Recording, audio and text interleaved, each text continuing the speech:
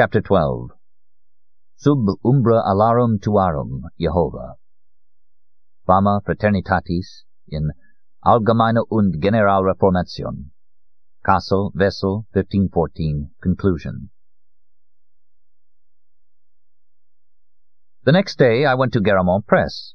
Number 1, Via Sincero Renato, opened into a dusty passage, from which you could glimpse a courtyard and a rope-maker's shop.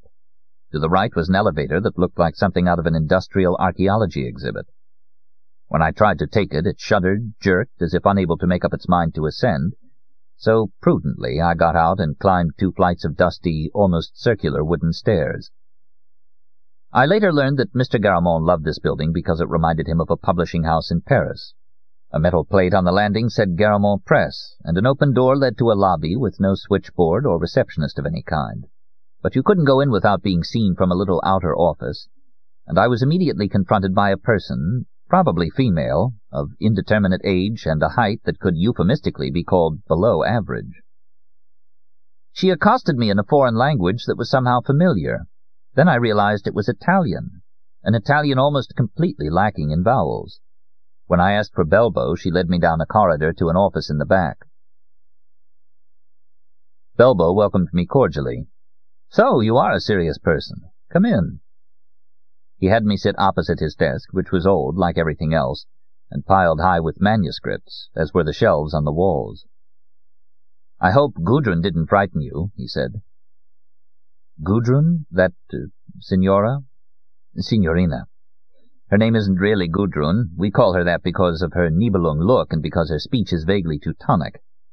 She wants to say everything quickly, so she saves time by leaving out the vowels. But she has a sense of Justitia Equatrix. When she types, she skips consonants." "What does she do here?" "Everything, unfortunately. In every publishing house there is one person who is indispensable, the only one who can find things in the mess that he or she creates. At least when a manuscript is lost, you know whose fault it is." "She loses manuscripts, too?" "Publishers are always losing manuscripts.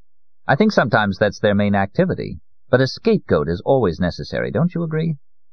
My only complaint is that she doesn't lose the ones I'd like to see lost. Contretemps, these, and what the good Bacon called the advancement of learning." "How do they get lost?" He spread his arms. "Forgive me, but that is a stupid question. If we knew how they got lost, they wouldn't get lost." "Logical," I said. "But look, the Garamond books I see here and there seem very carefully made, and you have an impressive catalogue. Is it all done here? How many of you are there?" "There's a room for the production staff across the hall. Next door is my colleague, Levi. But he does the reference books, the big projects, works that take forever to produce and have a long sales life. I do the university editions. It's not really that much work. Naturally, I get involved with some of the books, but as a rule we have nothing to worry about editorially, academically, or financially. Publications of an institute or conference proceedings under the aegis of a university. If the author's a beginner, his professor writes the preface.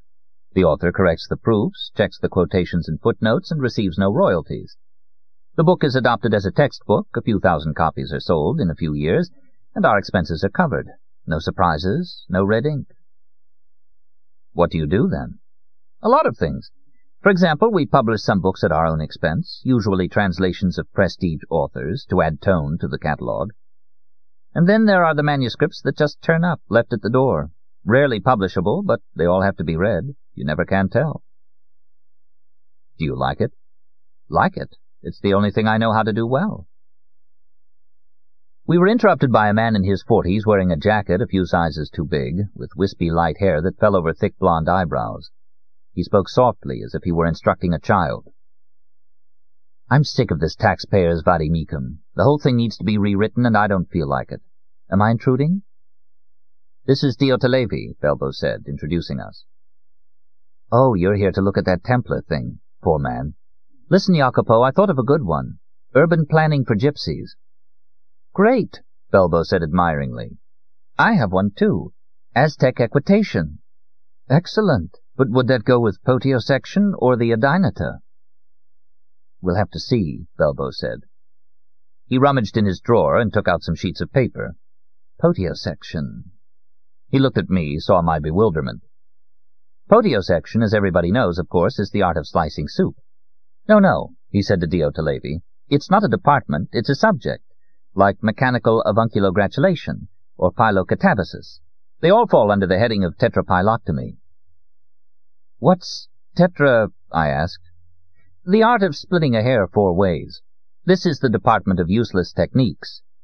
Mechanical avunculogratulation, for example, is how to build machines for greeting uncles. We're not sure, though, if pylocatabasis belongs, since it's the art of being saved by a hair. Somehow that doesn't seem completely useless. All right, gentlemen, I said, I give up. What are you two talking about?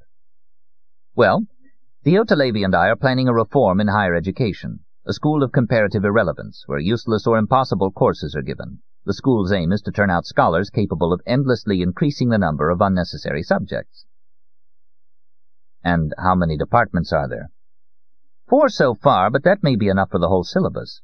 The tetrapyloctomy department has a preparatory function. Its purpose is to inculcate a sense of irrelevance. Another important department is adynata, or impossibilia, like urban planning for gypsies. The essence of the discipline is the comprehension of the underlying reasons for a thing's absurdity. We have courses in Morse syntax, the history of Antarctic agriculture, the history of Easter Island painting, contemporary Sumerian literature, Montessori grading, Assyrio-Babylonian philately, the technology of the wheel in pre-Columbian empires, and the phonetics of the silent film. How about crowd psychology in the Sahara? Wonderful, Belbo said. Diotalevi nodded. You should join us. The kid's got talent, eh, Jacopo? Yes, I saw that right away. Last night he construed some moronic arguments with great skill. But let's continue. What did we put in the oxymoronics department? I can't find my notes. Diotalevi took a slip of paper from his pocket and regarded me with friendly condescension. In oxymoronics, as the name implies, what matters is self-contradiction. That's why I think it's the place for urban planning for gypsies. No, Belbo said, only if it were nomadic urban planning. The adynata concern empirical impossibilities. Oxymoronics deal with contradictions in terms. Maybe. But what courses did we put in oxymoronics? Oh, yes, here we are. Tradition and Revolution, Democratic Oligarchy, Parmenidean Dynamics, Heraclitean Statistics, Spartan Sybaritics, Tautological Dialectics, Boolean Heuristic. I couldn't resist throwing in, how about a grammar of solecisms? Excellent, they both said, making a note. One problem, I said. What? If the public gets wind of this, people will show up with manuscripts. The boy's sharp, Jacopo, Diotalevi said. Unwittingly, we've drawn up a real prospectus for scholarship. We've shown the necessity of the impossible. Therefore, mum's the word. But I have to go now. Where? Belbo asked. It's Friday afternoon. Jesus Christ, Belbo said, then turned to me. Across the street are a few houses where Orthodox Jews live. You know, black hats, beards, earlocks. There aren't many of them in Milan. This is Friday, and the Sabbath begins at sundown, so in the afternoon they start preparing in the apartment across the way, polishing the candlesticks, cooking the food, setting everything up so they won't have to light any fires tomorrow. They even leave the TV on all night, picking a channel in advance. Anyway, Diotalevi here has a pair of binoculars. He spies on them with delight, pretending he's on the other side of the street. Why? I asked. Diotalevi thinks he's Jewish. What do you mean, thinks? Diotalevi said, annoyed. I am Jewish. Do you have anything against that, Casaubon? Of course not. Diotalevi is not Jewish, Belbo said firmly. No, and what about my name? Just like Grazia Dio, or Dio sia cante. A traditional Jewish name. A ghetto name, like Shalom Aleichem. Diotalevi is a good-luck name given to foundlings by city officials. Your grandfather was a foundling. A Jewish foundling? Diotalevi, you have pink skin. You're practically an albino. There are albino rabbits. Why not albino Jews?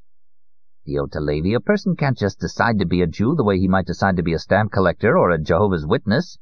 Jews are born. Admit it, you're a Gentile like the rest of us. I'm circumcised. Come on, lots of people are circumcised for reasons of hygiene. All you need is a doctor with a knife. How old were you when you were circumcised? Let's not nitpick. No, let's. Jews nitpick. Nobody can prove my father wasn't Jewish. Of course not. He was a foundling. He could have been anything, the heir to the throne of Byzantium or a Habsburg bastard. He was found near the Portico d'Ottavia, in the ghetto in Rome. But your grandmother wasn't Jewish, and Jewish descent is supposed to be matrilineal. And skipping registry reasons, and municipal ledgers can also be read beyond the letter, there are reasons of blood. The blood in me says that my thoughts are exquisitely Talmudic, and it would be racist for you to claim that a Gentile can be as exquisitely Talmudic as I am. He left. Don't pay any attention, Belbo said. We have this argument almost every day. The fact is, Diotalevi is a devotee of the Kabbalah. But there were also Christian Kabbalists. Anyway, if Diotalevi wants to be Jewish, why should I object? Why, indeed, we're all liberals here. So we are. He lit a cigarette. I remembered why I had come. You mentioned a manuscript about the Templars, I said. That's right. Let's see.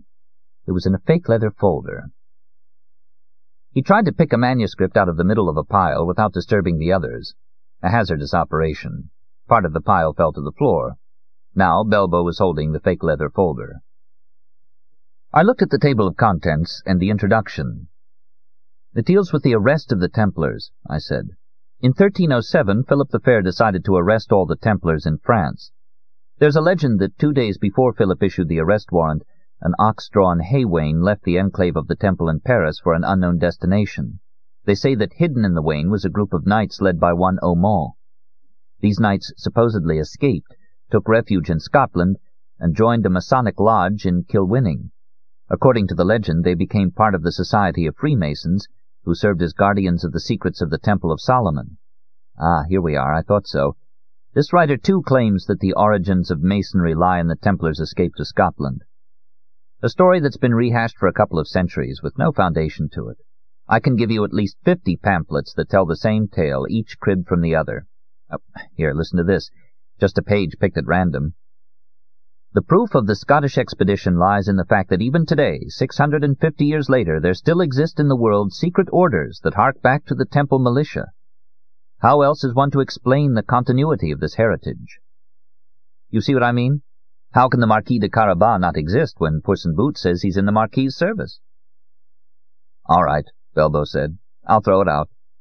But this Templar business interests me. For once I have an expert handy, and I don't want to let him get away. Why is there all this talk about the Templars, and nothing about the Knights of Malta? No, don't tell me now, it's late. Diotalevi and I have to go to dinner with Signor Garamond in a little while. We should be through by about 10:30. I'll try to persuade Diotalevi to drop by Pylades. He goes to bed early and usually doesn't drink. Will you be there? Where else? I belong to a lost generation, and am comfortable only in the company of others who are lost and lonely.